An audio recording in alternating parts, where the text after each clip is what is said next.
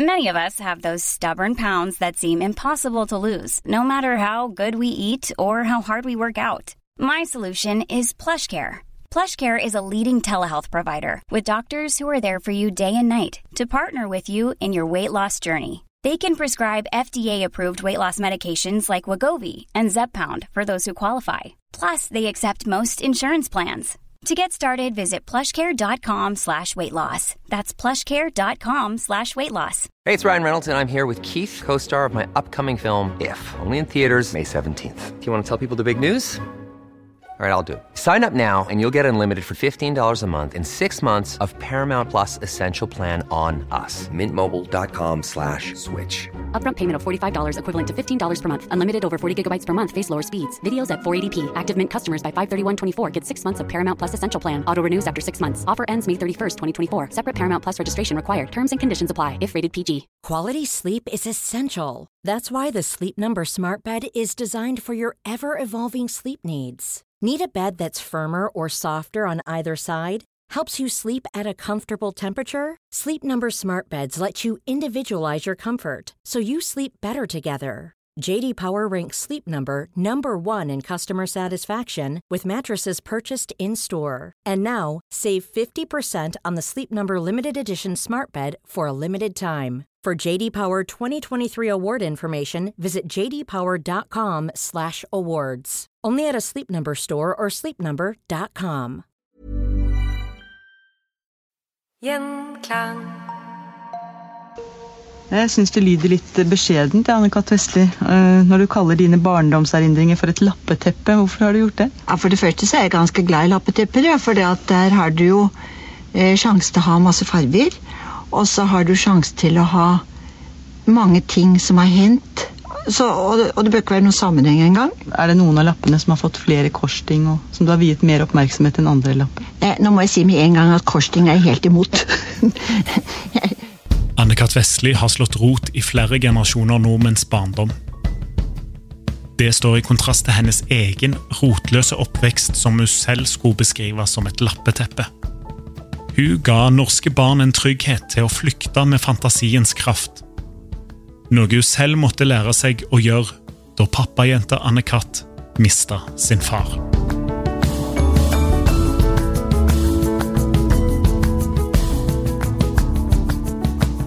Velkommen til Historie som endret Norge. Denne uken så skal du få historien om Anne-Kat. Vestlis liv. Dette er første av i alt 3 deler, og i denne delen skal vi bli bedre kjent med oppveksten til det som senere skulle bli et nasjonalt ikon som hele Norges mormor. Til å fortelle historien om hennes liv har vi vært heldige å fått besøk av Norges fremste ekspert på Anne-Kat. Vestli, forfatter Anne Helgesen. Velkommen. Takk for det. Du har de siste årene skrevet biografien om Anne-Kat. Anne-Kat. Vestli, mye mer enn mormor, som skal gis ut neste år. Jeg har holdt på i 4 år. Jeg har tenkt Anne-Kat. Og snakket om Anne-Kat. Og drømt om Anne-Kat. Og lest Anne-Kat. Så det har vært umulig å være sammen med for mine nærmeste noen år nå. Ja, men da er det ikke det verste å skrive om, er det det? Nei, hun var jo stort sett snill, men ikke bare. Så, ja.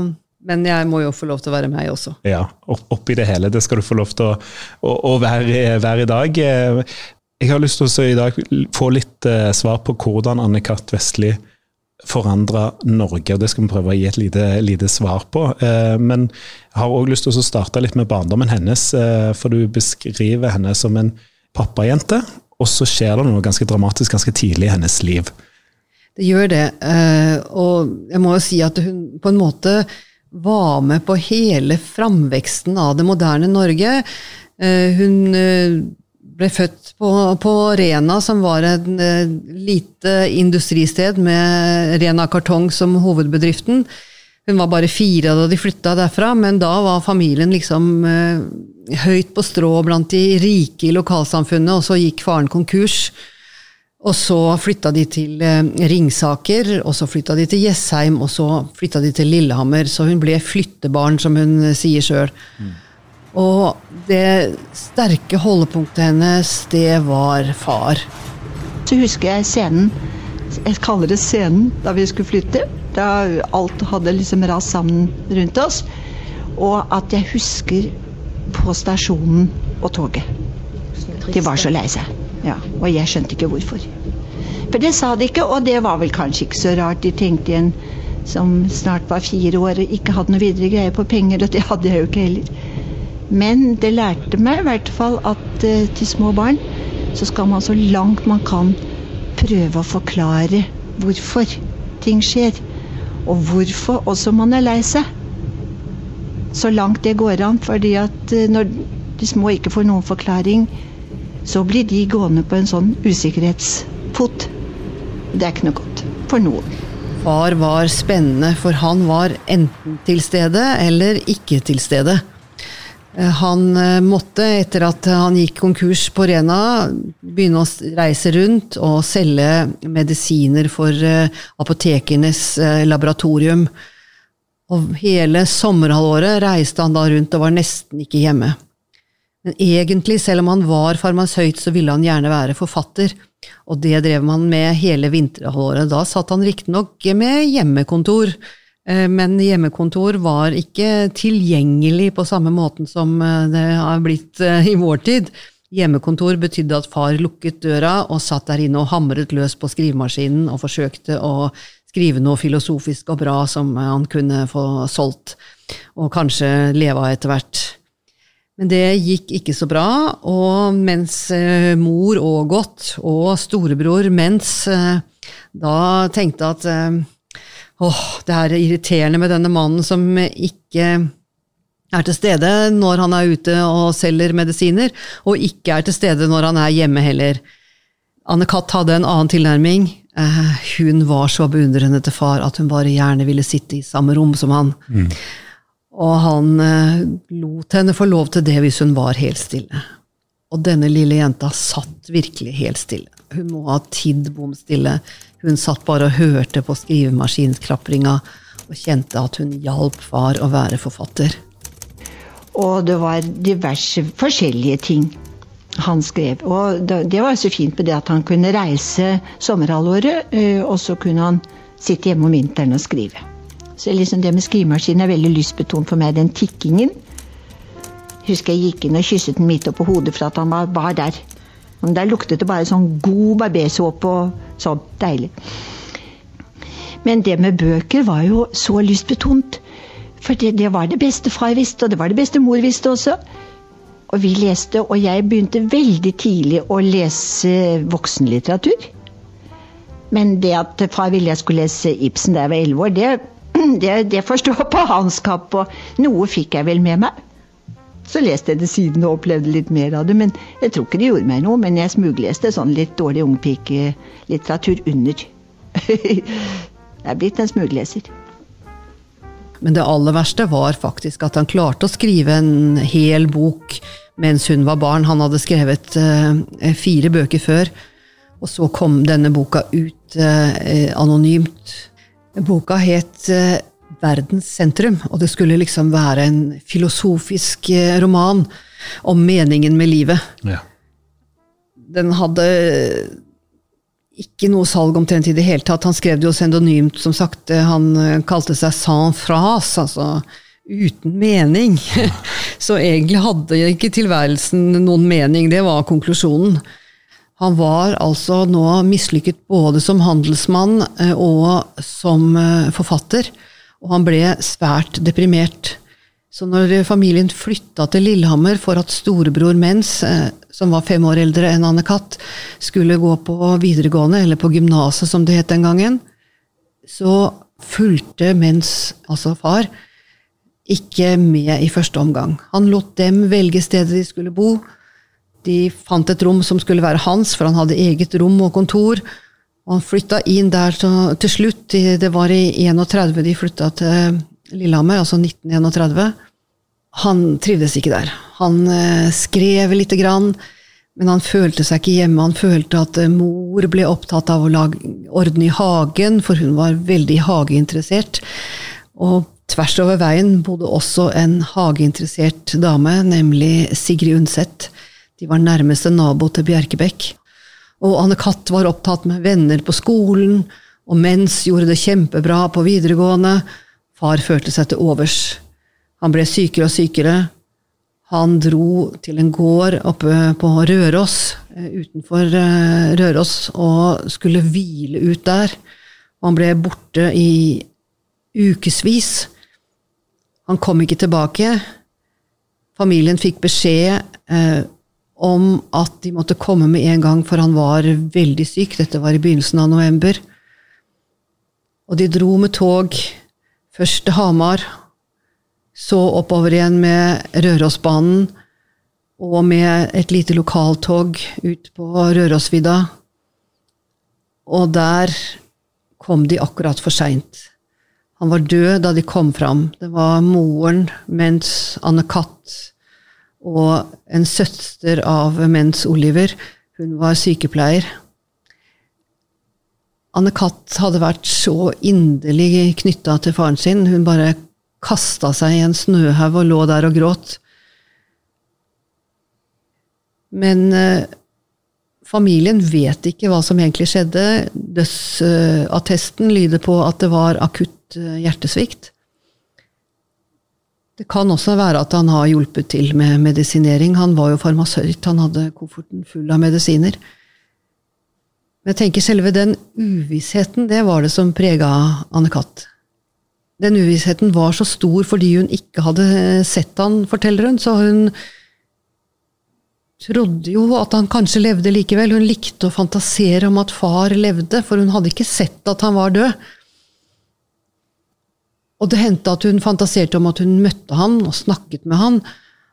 At han sa at han bare hadde måttet reise langt bort en stund for å tjene mange penger, og så skulle han komme tilbake til dem og passe på dem. Og mange år etterpå kunne hun fremdeles tenke at hun så faren på gata og springe etter, og så sprang hun foran den mannen hun så som hun trodde var far, og så var det ikke far, og da begynte hun å gråte. Og der de bodde på Lillehammer, så var det jo en vei som gikk oppover langs med Bjerkebæks gjerde og opp innover mot Nordseter. Og hun gikk ofte oppover den bakken, særlig i vinterstid, og det var jo vinteren, den første snøen hadde falt, og i Lillehammer så var det viktig å ake, og hun hadde sin egen lille kjelke. Og hun gikk ofte opp den bakken alene og akte ned igjen, og hun lekte at kjelken var en hund, for hun ønsket seg så veldig en hund, og hun snakket med hunden sin om alt, og hunden svarte, hvis kjelken svarte. Altså de gode stundene, de på en måte gjemmer man på. Noen av de vonde blir sittende, men slett ikke alle. De fleste stryker man ut, har jeg funnet ut. Noen er såpass vonde at man holder litt på dem. At du vet om dem. Det overveiende var at de var glad i meg. Og mor som selv hadde mistet sin mor da hun var 4 år. Og hatt det veldig vrient som barn, fordi at hun da kom ut for mange. Den gangen hadde man jo nye husbestyrinner, eller hva det het. Men jeg vet jo det helt til mor døde, at ett menneske i verden var så glad i meg som meg, at det ble jo nesten for mye. Vi måtte forsøke å dempe henne, for hun var så begeistret når vi hadde gjort noe. Når vi hadde fått til noe. Men på en måte var det jo godt å ha et menneske i verden som syntes man var bortimot geni, og det gjorde ikke noe det. Vi visste at det var en liten overdrivelse, men deilig. I denne gata så bodde det mange kunstnere. Alle de viktige Lillehammer-kunstnerne bodde på den siden av byen. Ikke bare Sigrid Undset, men Alf Lundeby hadde sitt atelier der, og kunne stå og se henne fra vinduet sitt. Og Lars Jorde hadde sitt atelier der, og sitt hus. Og nederst i den veita som het Erik Bues vei, der bodde Eilif Mo, som var alle Lillehammer-kunstnernes advokat. Og han hadde jo også kunstneriske ambisjoner. Så han var med å lage et fantastisk flott dukketeater, et modellteater i papp. Og Sigrid Undset, hun skrev eventyr, dramatiserte Østen for sol og vesten for måne for dette dukketeatret, og da begynte alle malerne som bodde der å male figurer og kulisser. Og dette ble til det berømte dukketeatret på Lillehammer. hvor alle kunstnerne var med å spille teater. Det foregår mest I deres stuer, da. Når Anne-Kat ble litt større, så ble hun invitert med I det. Så hun vokste med alle disse store kunstnere rundt seg. Hun kjente dem ikke helt, men hun fikk av og til lov å komme inn. Familien Mo hadde en sønn som het Ole Henrik. Han var like gammel som Anne-Kat, og de gikk I samme klasse, sammen med Hans Undset, som var yngste sønn hos Sigrid Undset. Så hun ble til slutt invitert med for å spille dukketeater, for da var det ungdommene som hadde overtatt.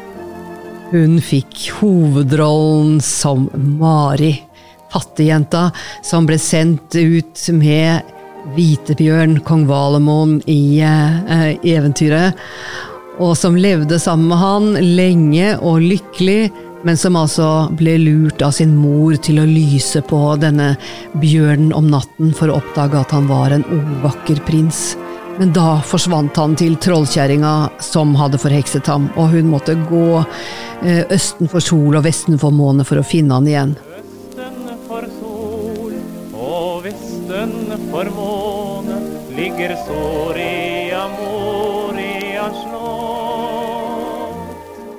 Hun levde seg voldsomt inn I dette eventyret, og spilte Mari. Det var jo bare stemmen hennes som skulle brukes, figurene vi gjorde resten, men det var en stor opplevelse for henne, for hun var sånn som gikk helt inn I rollen hun spilte.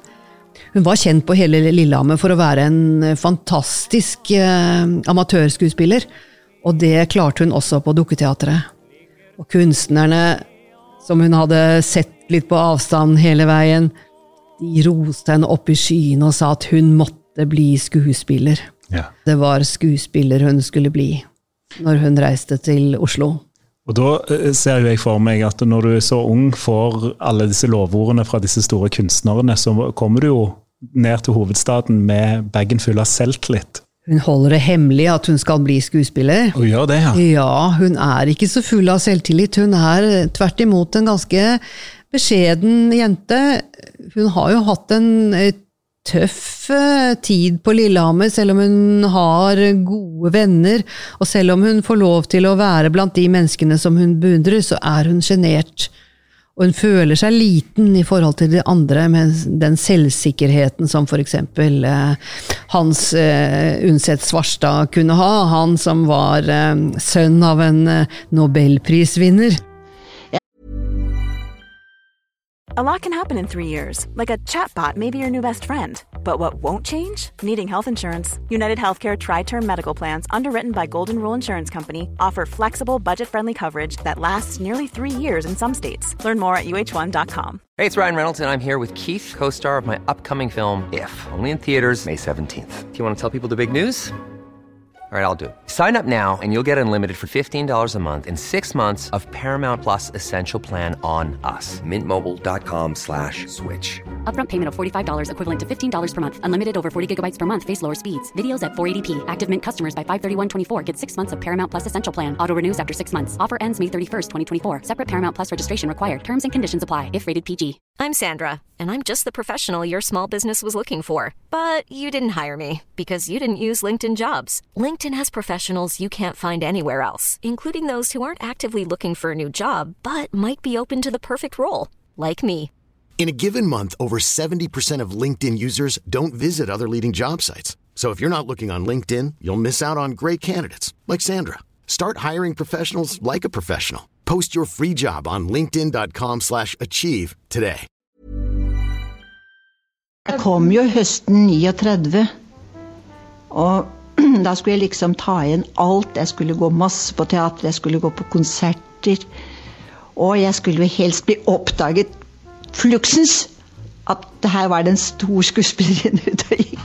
Og så var jeg så genert, og vettskremt, og redd, og hadde jo fryktelig gæren stemme selvfølgelig. Den lå jo så galt som den kunne.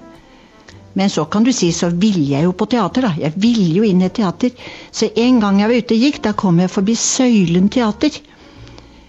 Og da gikk jeg rett inn, og de holdt på å prøve Jeg husker ikke om det var revy eller lystspill. Jeg husker Karsten Byring. Han husker at jeg stormet inn og sa, jeg vil prøve! Stilte meg opp, og tenk enda så sjenert som jeg var. Og Bokken Lasson sa at hun hadde aldri sett et menneske som hadde så lyst til å gjøre noe, og samtidig hadde sånn motstand mot å gjøre det. Så det veldig rart at jeg fortsatte. Jeg husker også noen gang på sykehuset, jeg var jo så syk, jeg kunne ikke stå på bena. Men om kvelden, da søstrene var forsvunnet, opptre. Så det må ha vært en veldig lengsel etter et eller annet, jeg vet ikke. Det kan ikke bare ha vært ekshibisjonisme som det heter, for det må ha vært en fryktelig trang. Nå tar jeg meg en sluk te, du. Broren hennes gjør det allerede skerpt på universitetet, mens han driver både sosialvirksomhet og leder diverse studentforeninger, men han har også de beste karakterer, levd i alle fag. Men han også en sosial fyr og en kulturell fyr. Han ble jo en av de store kulturkjendisene i Norge etter hvert, når han etter hvert begynte i NRK. Men allerede som student så viser han denne egenskapen, og han driver med studentteater. Og han trekker Anne-Kat med seg i studentteatret. Og da må hun jo bli student. Hun melder seg på fransk. Ja, hun finner ut at det et bra fag, sier hun, for hun kan ingenting av fransk. Så der det mye å hente. Men jeg har henne mistenkt for at hun egentlig velger fransk fordi de har et bra studentteater der. Ja. Så hun får første hovedrollen i et stykke der, og spiller på fransk, enda hun ikke forstår et ord av det hun sier.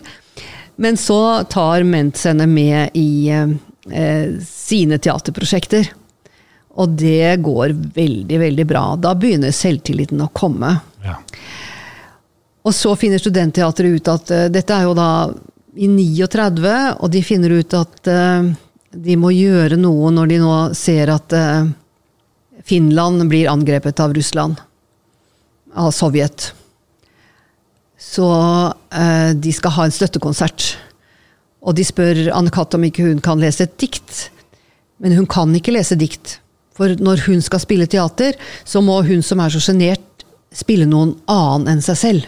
Hun må gå inn og være en annen, det da det magiske skjer for henne. Det da hun virkelig føler at hun skuespiller. Så hun finner ut at hun kan lage en monolog.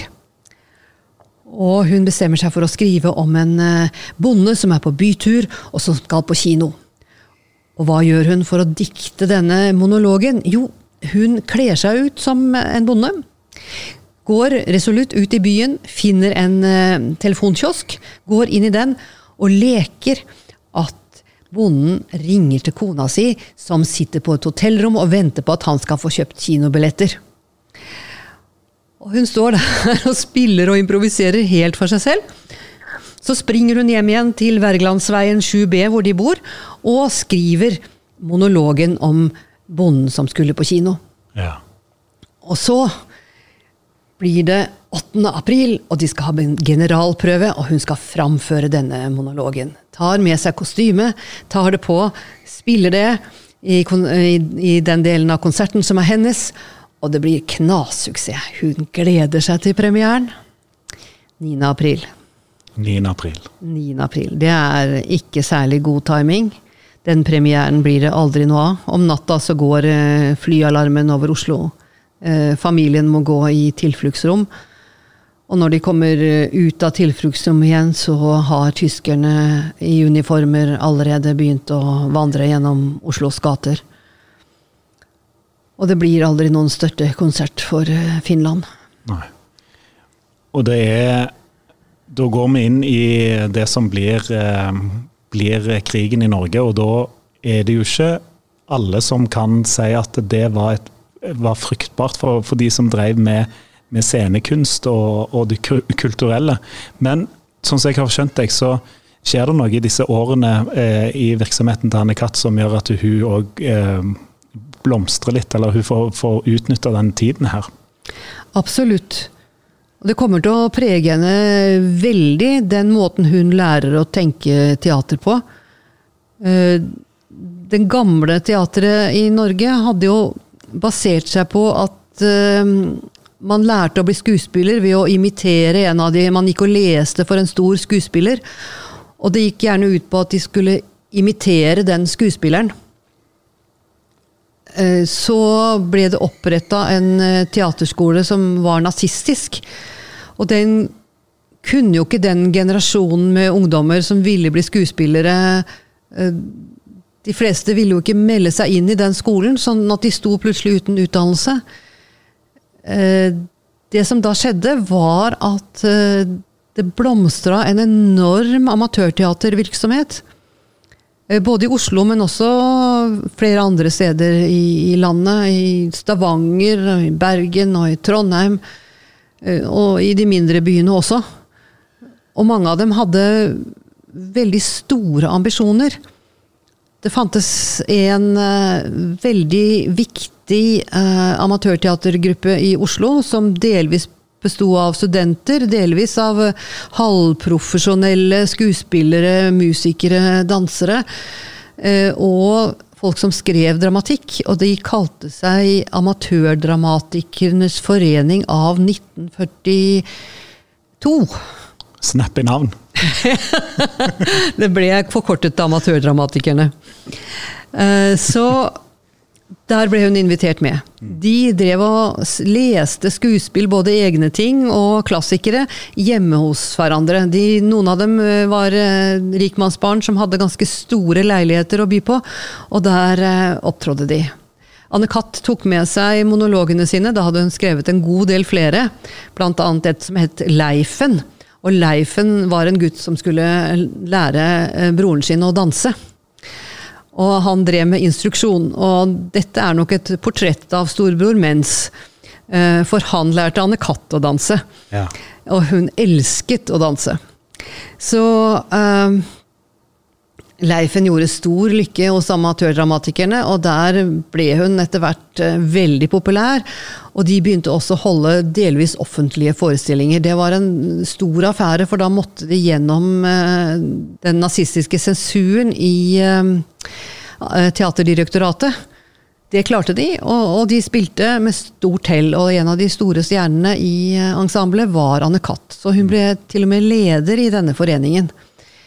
Men hun hadde veldig store kunstneriske ambisjoner, så hun var ikke populær i alle kretser, for noen ville bare spille revy, mens hun ville ha større ting. Hun valgte blant annet at de skulle sette opp Aladdin av Øhlenschläger, altså eventyrkomedie fra dansk gullalder, med over 100 roller og et oppstyltet språk som nesten var umulig å forstå, og de fleste gadd ikke å komme på prøver en gang.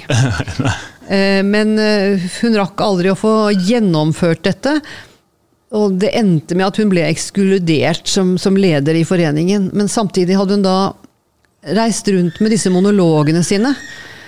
Hun fikk en fin scene i det som ble kalt for huskonserter, som var halvveis profesjonelle, halvveis mindre profesjonelle, men det var altså hjemme hos folk, eller i menighetshus, samfunnshus, og man måtte være invitert for å komme. Det skulle egentlig ikke koste noe, men ofte var det en hemmelig kollekt som utøveren fikk, og mange profesjonelle musikere opptrådde i denne sammenhengen også, og altså Anne-Kat.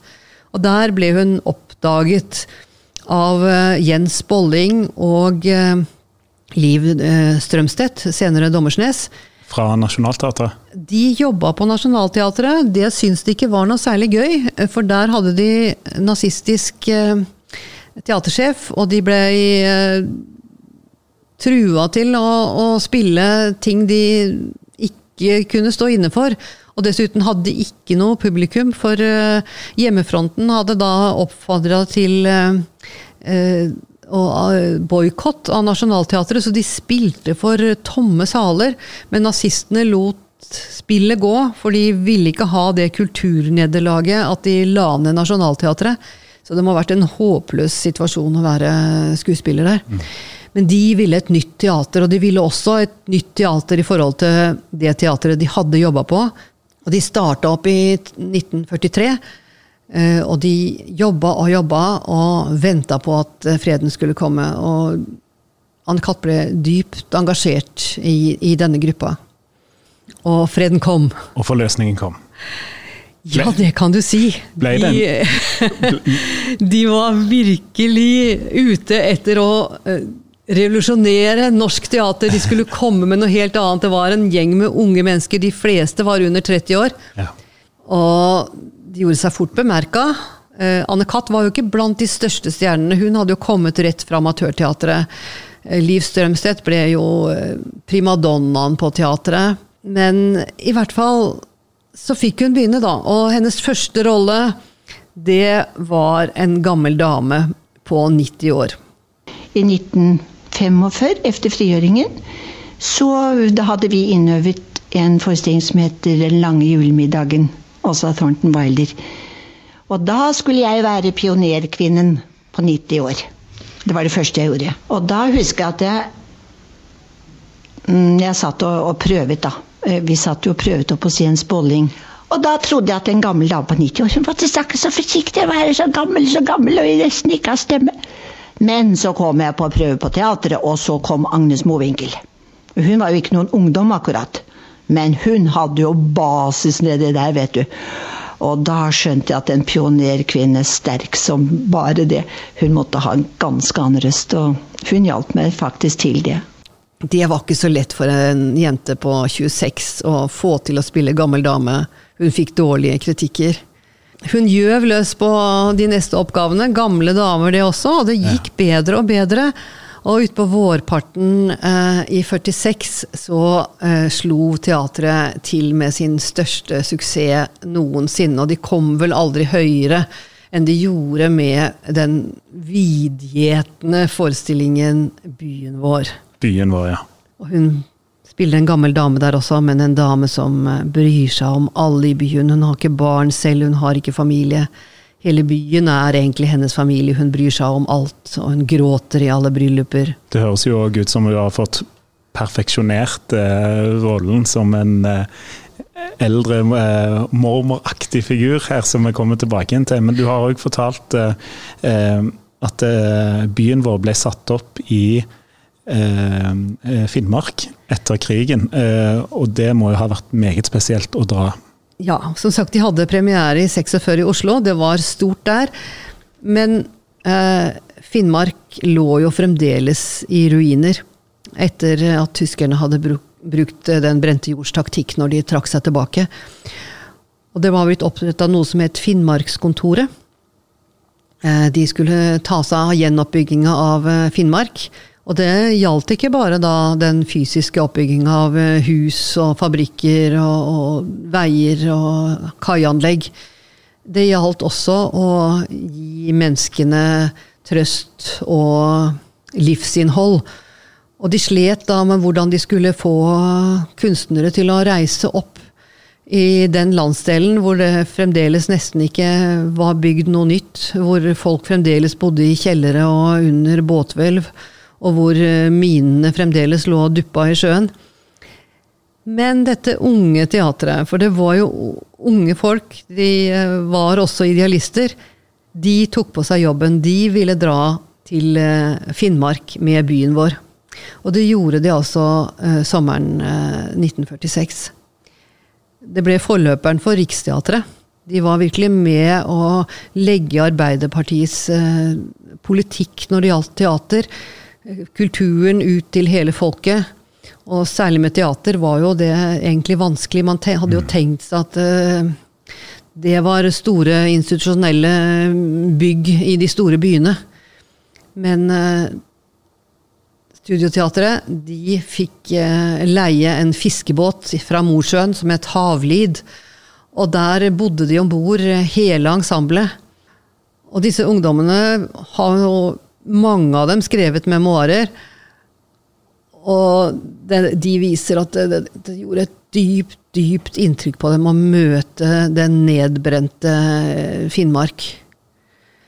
De var jo slitne etter 5 år med krig og okkupasjon og redsler i Oslo, og mange av dem hadde vært innom illegal virksomhet og risikert ganske mye.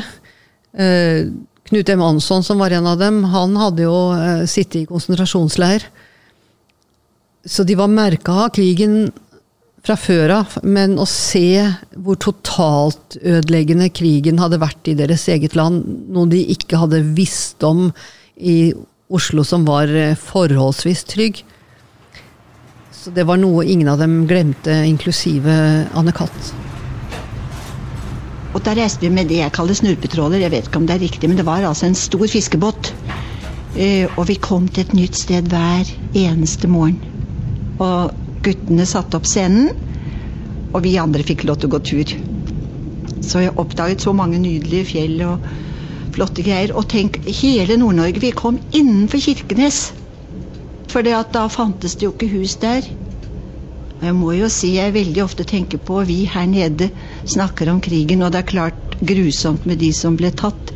Men Nord-Norge, de fikk virkelig smake krigen. Og derfor synes jeg det så ille nå når de har det vrient at ikke vi hjelper dem på en eller annen måte. De hadde utescenen da, vet du. Det var derfor vi måtte bygge opp scene hver gang. Og folk kom. Oi. Men det som også var veldig spennende var at når de kom til Finnmark, så var det ikke Liv Strømstedt som spilte den vakre unge kvinnen som giftet seg og som døde så alt for tidlig i denne tragedien, som ble den store stjernen. Det var Anne-Kat. For hun var en mer folkelig skuespiller. Hun hadde fått med seg mye fra revyteatret, og hun hadde ikke minst det der voldsomme publikumstekket. Så Finnmarkspublikummet, de tok imot hennes gamle dame som brydde seg om alle i byen, med stor glede, og hun ble virkelig, både mens forestillingen pågikk, avbrutt med trampeklapp, og etterpå ble hun liksom hyllet som den store stjernen. Og det morsomme var når jeg gjorde researchen og reiste gjennom Finnmark og prøvde å finne noen som hadde vært med på forestillingen, og jeg fant noen få, og så spurte jeg da, så dere byen vår med studioteater? Ja, den hadde de sett. Ja, dere skjønner, jeg ute etter å finne noen som har opplevd Anne-Kat Vestli som skuespiller. Nei, Anne-Kat var ikke der. Men det var en gammel dame som også beskriver de da hennes skuespillerinnsats. Så det har vært så gøy å skjønne at teatersmaken, den foranderlig etter hvilket miljø man har. Og at hun ga Finnmark stor teaterkunst i 46, og at hun var med å legge grunnlaget for Riksteatret, det veldig morsomt. Noen ganger var det mye mygg, og da så vi bare som programblad som blåste foran fjesene på alle sammen. Og i siste akt, der vi jo døde, og Per Gjersjø, han satt foran meg og var død. Jeg var Mrs. Soms, hun som gråt i alle brylluper. Og jeg så det satt fullt av mygg på Pers nakke, og han rørte seg ikke 40 minutter. Men så møtte vi noen, jeg tror det måtte være amerikanske soldater, eller i alle fall noen som hadde oppfunnet det med myggolje da, så vi fikk. Men du kan si, efter den reisen, så lengtet jeg nordpå. Hver forsommer, og det jo veldig fin tid å komme på da. Da hadde Johan og jeg giftet oss akkurat i april, og dette var da måtte det være i mai-juni. Og da reiste jeg på bryllupsreise med den snuppetåleren, og Johan, han tok jobb på en fruktbåt og reiste til Aruba. Så det eneste som bandt oss sammen var havet da. I alle fall så var det en rar bryllupsreise.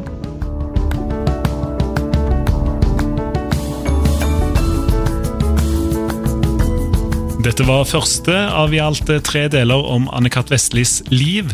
I andre del så skal du få høre hvordan hun kom inn i NRK og ble en kontroversiell dame som nordmenn trykket til sitt bryst. Så ringer telefonen. Og det en rasende dame som sier at hun burde henges, som sender den slags slibrigheter ut til barna. Og før Anne-Kat får svart, så har damen slengt på røret. Gjenklang.